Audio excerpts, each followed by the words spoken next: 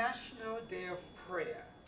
As much as we who are called by the name of Jesus manipulate and use and banter and throw the word prayer around, sadly,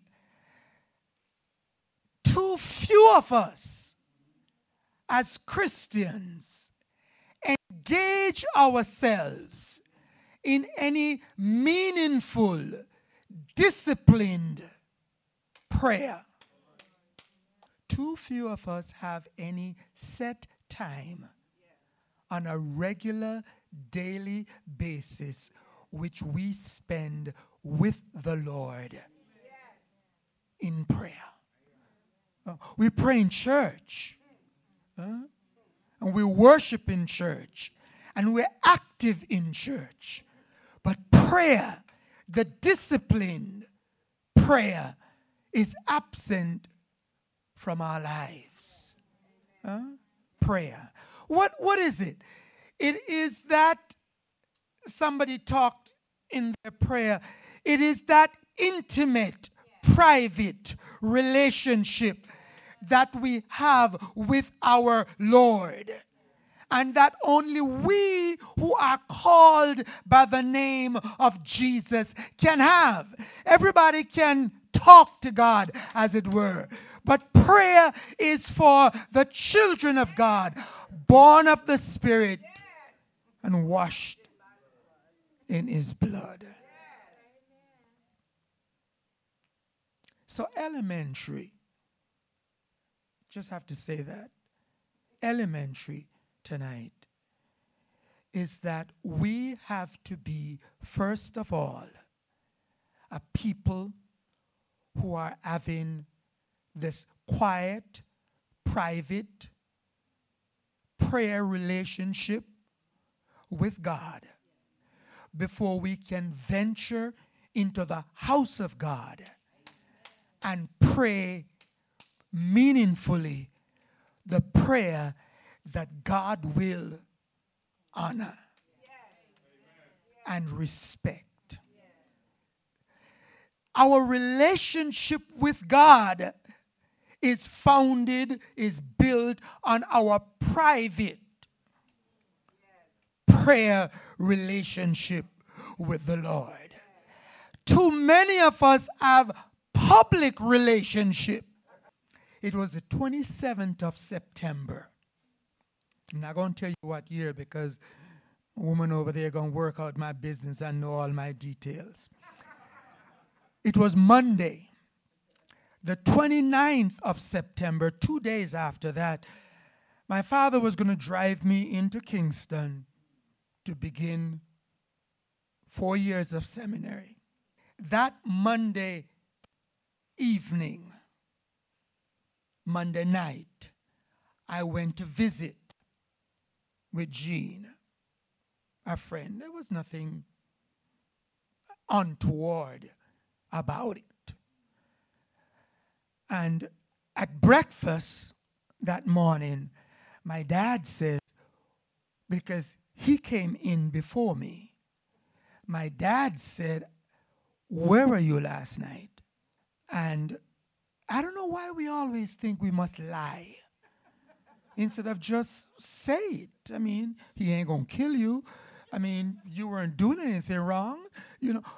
But we don't immediately move to speak the truth. And as I was hesitating, he knew where I was. Black folks won't mind their own business. So, I mean, he knew very well where I was. He said, if you cannot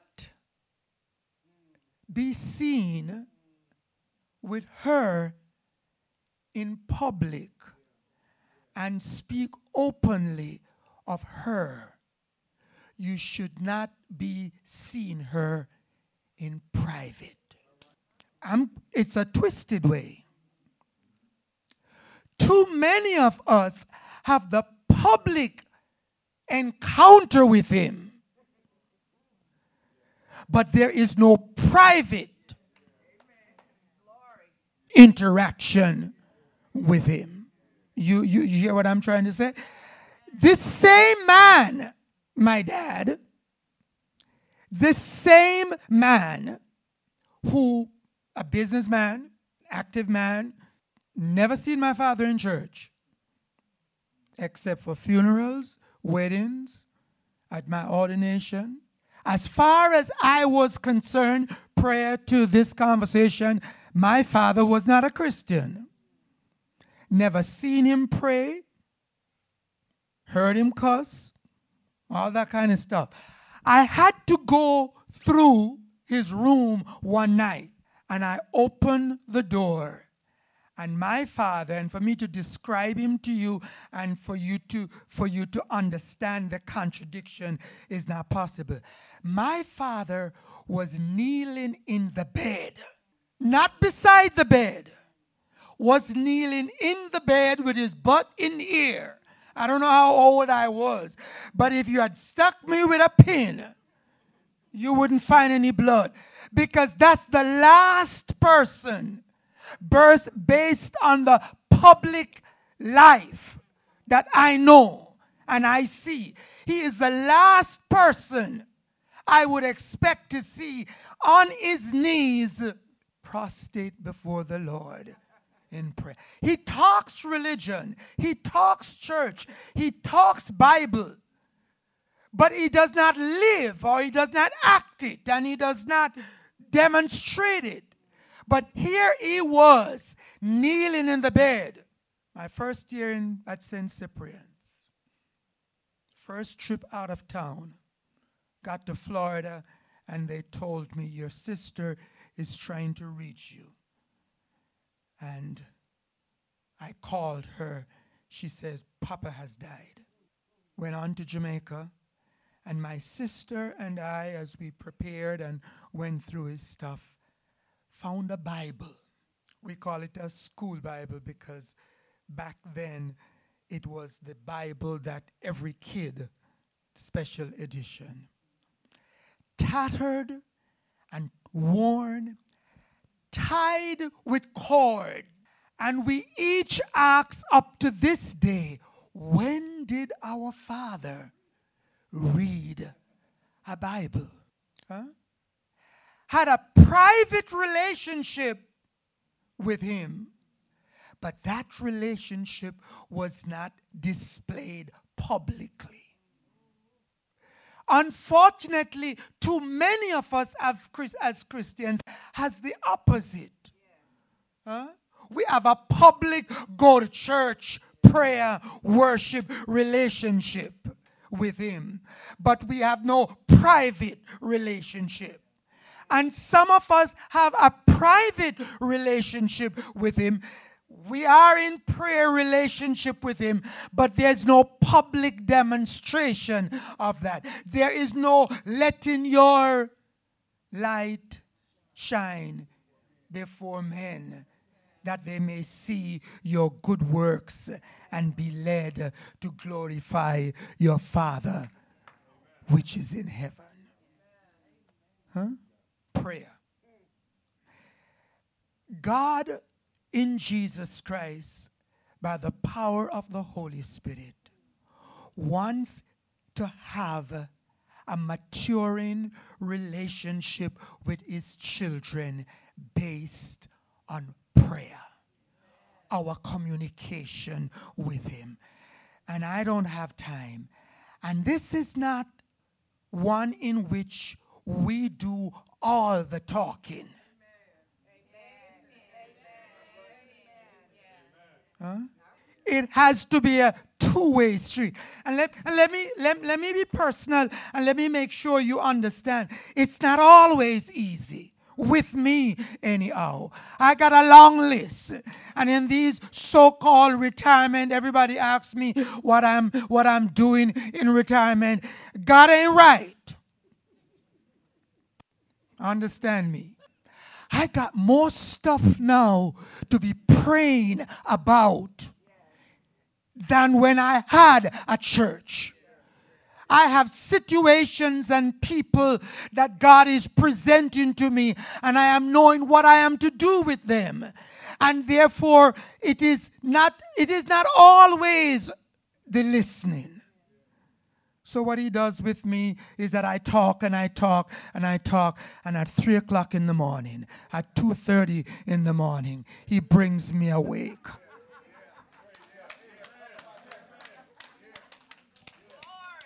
And he says, you listen.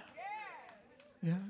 He saw it on the wall here, Isaiah chapter 50 and verse 3. He wakens me morning by morning. For him to talk to me, for me to listen, for me to sit still. And suddenly I hear what I said yesterday. I heard the decision that I made yesterday, and I now hear him whisper in the quiet of my heart what I should have said, what I need to undo, and the decision that ought to have. But I didn't listen. I couldn't. I talked, and I talked.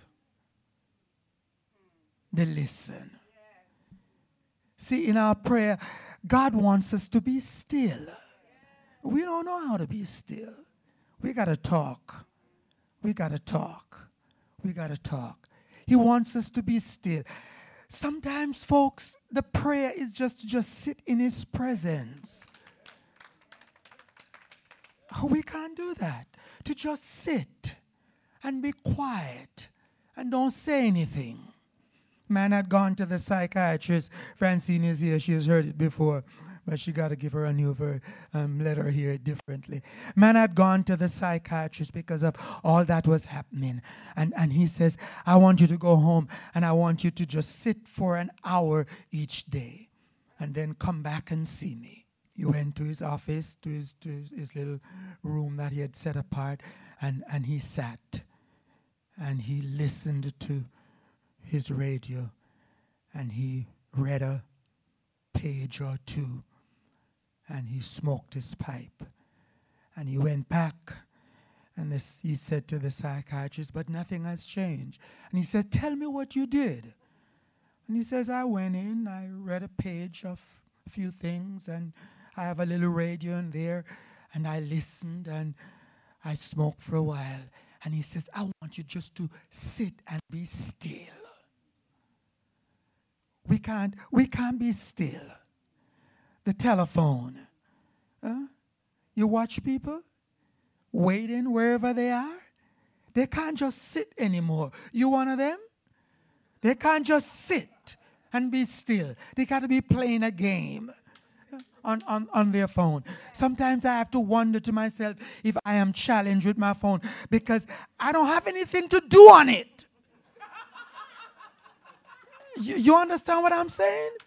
He just wants us to sit and be still. To just listen. To just be there. Let me give you two examples. One is personal and one is scripture.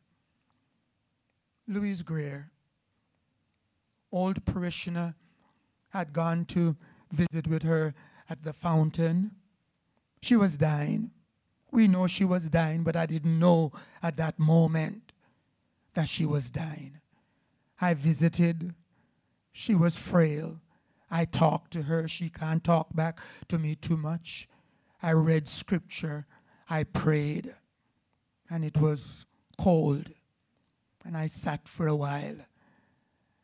And I got up to put my coat on. And with her fleeting breath, she says, don't leave. And I sat back down. You see, I'm a preacher. And you go to visit the sick. And you know what you're supposed to do. So you think. I'd read scripture to her. I'd prayed with her. You know, I'd talked with her. I'd done my thing. You understand? I had done what I was supposed to do. And it wasn't easy, it seems, to just sit there with this woman, first African American female probation officer in the state of Michigan. Black woman taught French before she became a probation officer. I couldn't sit still because you know where you got to go. You know what you got to do when you leave here. So when I thought, stay with me. When I thought she was a little asleep, I got up, took my coat out, and I walked out of the room. I wasn't 5 minutes in the house. I went from Franklin down the lodge to my house.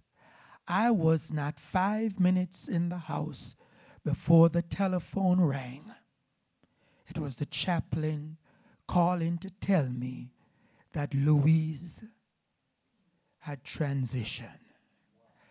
But I was too busy to sit still with a dying woman.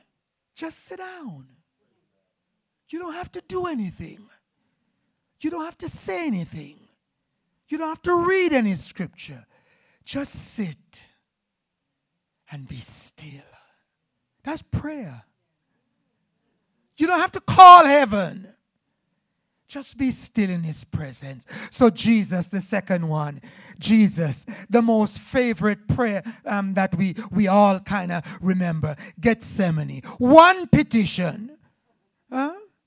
Scripture says he prayed until his sweat become like great drops of blood. Father, let this cup pass from me. And he got up. And literally, he paced. You know when people pace? He stopped praying. And he got up to be still. And in the still moment, he walked. He's been quiet. He went to the disciples. He found them sleeping. And he asked them, could you not watch 1 hour? You crazy?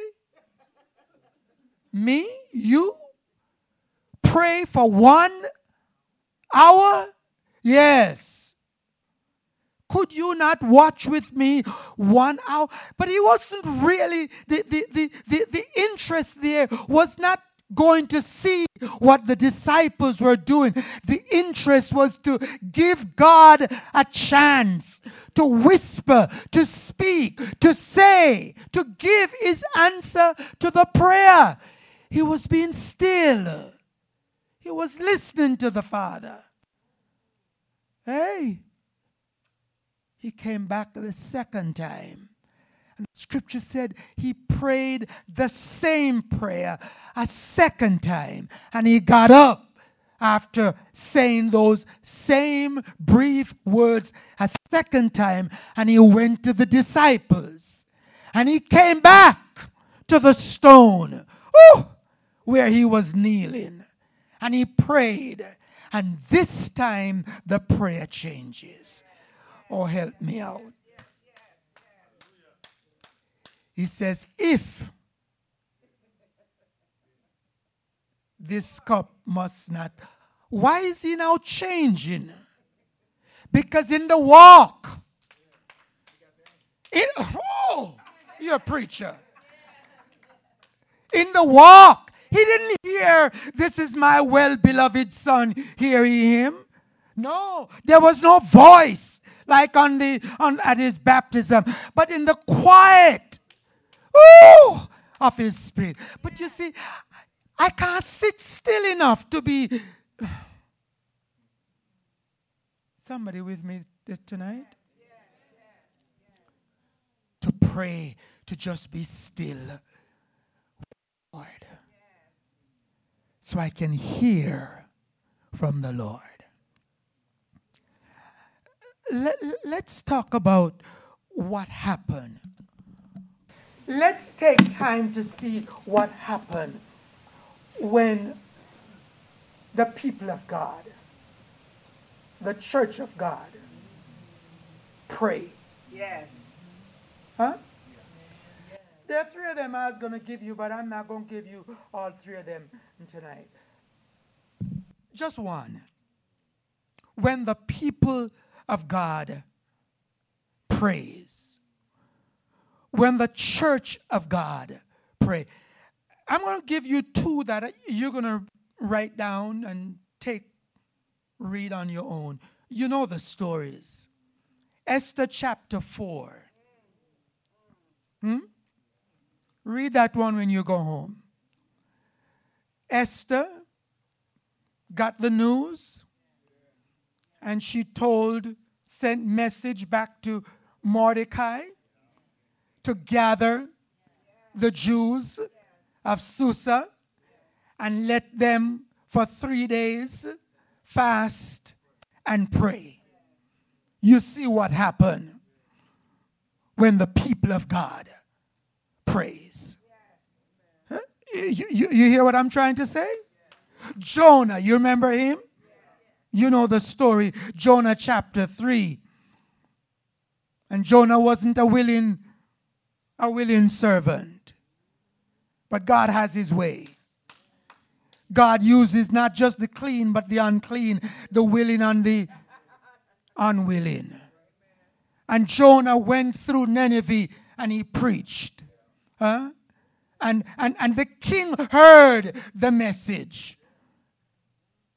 And he declared, he called the nation to prayer, to sackcloth and ashes. And you see what happened when people pray. The hands of God are stayed. While you turn into the third one, which we're going to read, and then we're going to be done. Acts of the Apostles, chapter 12. We're in a pandemic. We had a situation that we were supposed to be dealing with. I suspect we have dealt with it, but I don't know.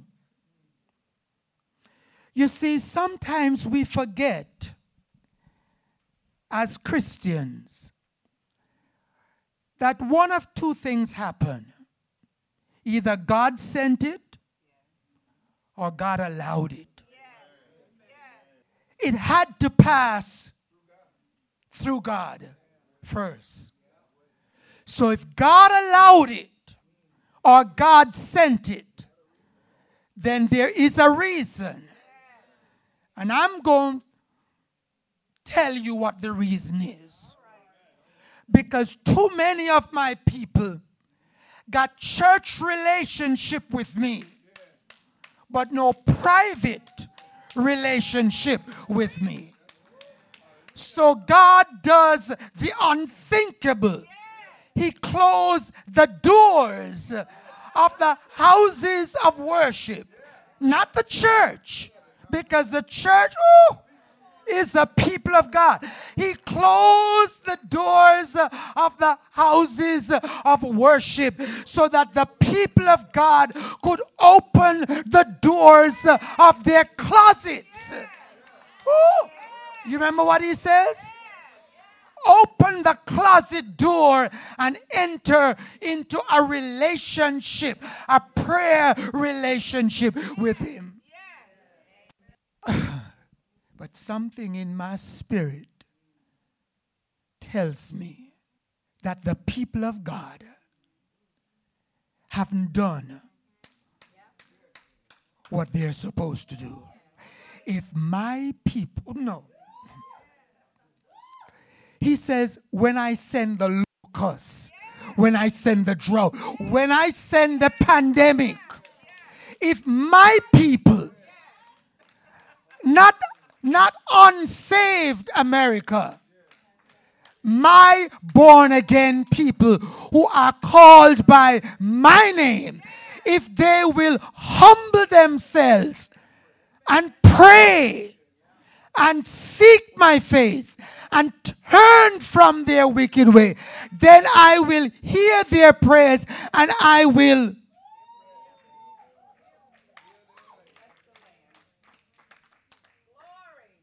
Nineveh did, and the hand of God's wrathful hand was stayed.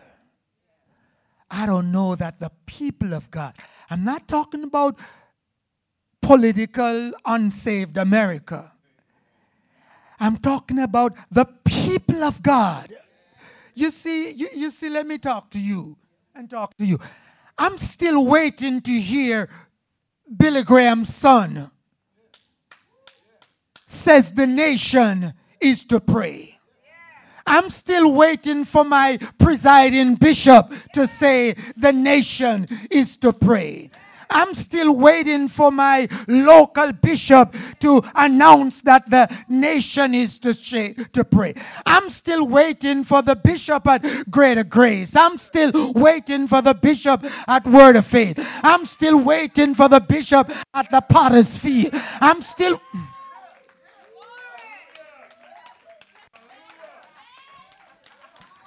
I hear everybody tell us, are we going to get over this? But I haven't heard anybody yet tell us that we as the people of God need to see the hand of God stretched out in anger against us because of our sins and call us to repent and to pray and to...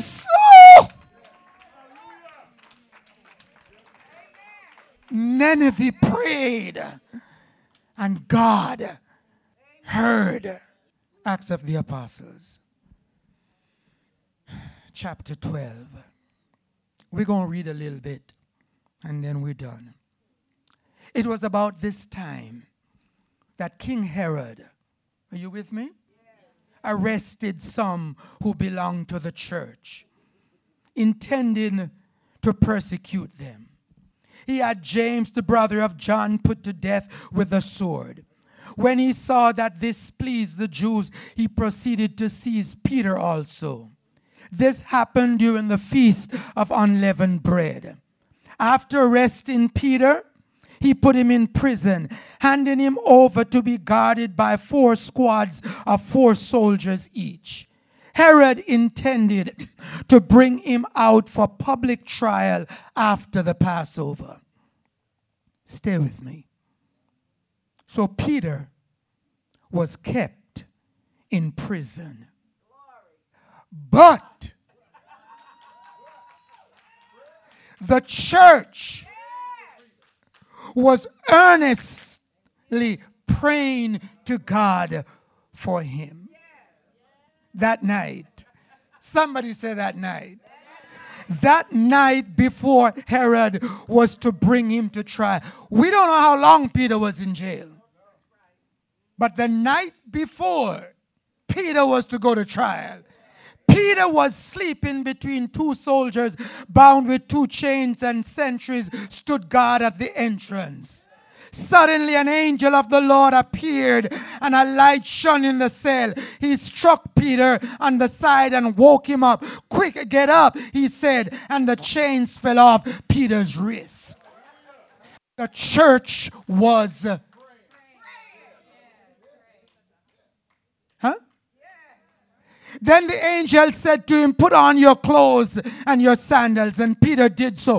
"Wrap your cloak around you and follow me," the angel told him.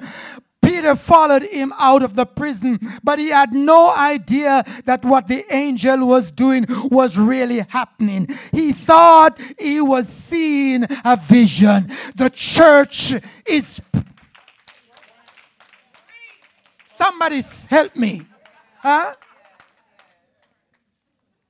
They passed the first and the second guards, came to the iron gate leading to the city. It opened for them by itself, and they went through it. When they had walked the length of one street, suddenly the angel left him. The church is praying. Huh? Then Peter came to himself and said, now I know without a doubt that the Lord sent his angel and rescued me from Herod's clutches and from everything the Jewish people were anticipating. Peter is in jail. Peter don't know what is happening outside. The church is praying. When this had dawned on him, he went to the house of Mary, the mother of John, also called Mark, where many people had gathered and were praying. Peter knocked at the outer entrance, and a servant girl named Rhoda came to answer the door. When she recognized Peter's voice, she was so overjoyed, she ran back without opening it and exclaimed, Peter is at the door. The church is praying. You're out of your mind, they told her. When she kept insisting that it was so, they said, it must be his angel. The church is praying, and God has answered prayer, and the church is still praying. But Peter kept on knocking. And when they opened the door and saw him, they were astonished. Peter motioned with his hand for them to be quiet and described how the Lord had brought him out of prison. Tell James and the brothers about this, he said. And then he left for another place. You get the message? This is what happens when the church, the people of God, pray. Not in church. Because you see, some of us can't pray if praise and worship don't happen. You understand what I'm trying to say? We got to be. I didn't say it now. That's the preacher over there. Don't run me out of town. Some of us can't pray if praise and worship didn't happen. You understand me?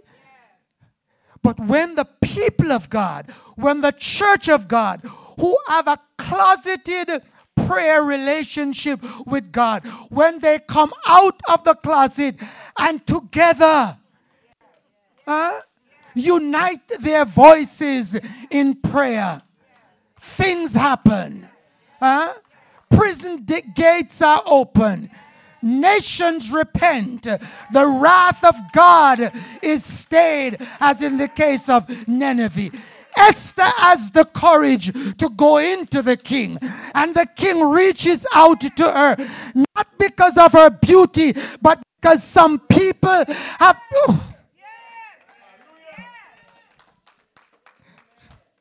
Let me just ask you this. Can you imagine? Stretch your imagination. Can you imagine what would happen if the 10,000 at the Potter's house, at the 5,000 over at Greater Grace, the 15,000 up at Word of Faith, the half a dozen that meet in a little house someplace in the city. Can you imagine what would happen in this land if the church of God... Can you imagine what would happen if my presiding bishop and all the other bishops of the house of bishop had wept between the altar and...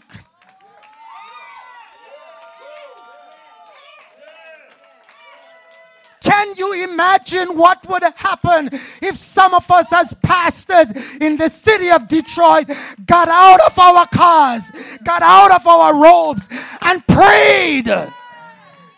Not the pastoral, churchified prayer, but wept, poured out our hearts to God. If my people,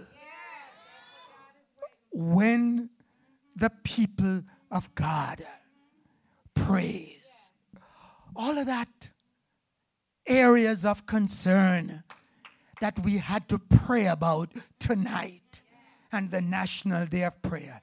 If the people of God were praying people of God in this nation, none of those situations would merit our prayer tonight.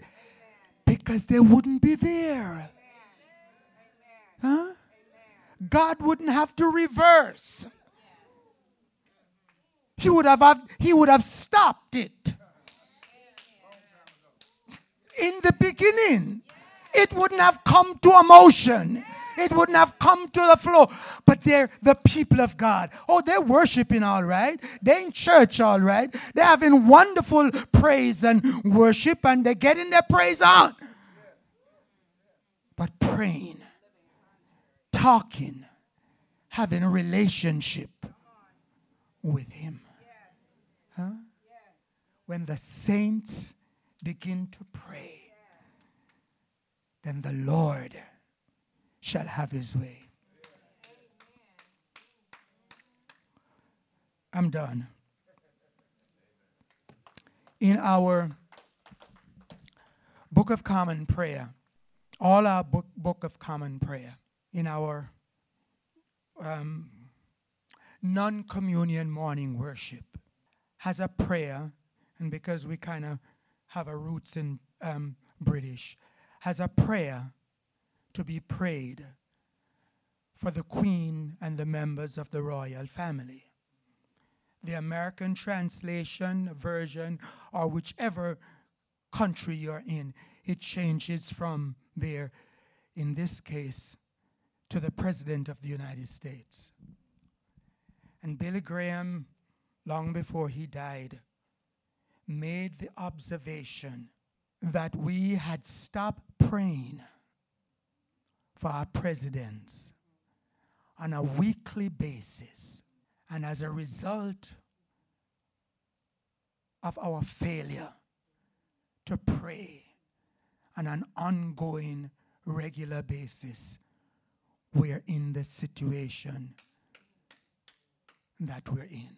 Paul writes, and Scripture is so powerful and challenging. Paul writes to Timothy. I don't understand. Timothy is a young pastor. Best guesstimate is that he could have been anywhere between 19 and 23 years old. He was no old man. But Paul writes to Timothy and he says, I want first of all that prayers and supplication to the young man, to the young pastor, not to the seasoned pastor, but to the young and upcoming pastor. Huh? That prayers and supplications be made for all men, starting with. You go figure out. Paul was trying to say, if you don't pray for those who are set in authority over you, you're going to have a hard time with your ministry. So you need to nip it in the bud. Amen. And what you need to do if you're going to preach, if you're going to be successful, if you're going to save, is that you need to pray for those who are set in the authority. Our National Day of Prayer, Reconciled Church, isn't over tonight. We who are the people of God are called, expected. If our relationship with Him is to be a relationship that is matured, ever increase in faith. If our relationship is to be ever increase in faith relationship, we have to be people of prayer. Behind closed doors. And then, when we get together in the house of the Lord. Here's my question for you, for me, for all of us. What situation is prevailing in our land, in our lives, because we have refused to pray? What is the prevailing situation right here in our land because you and I haven't prayed? What is the prevailing situation in your life, in your relationship, with your finances, with your health, with your job, with your retirement that you're dealing with? And it is only prevailing because you lip talk prayer.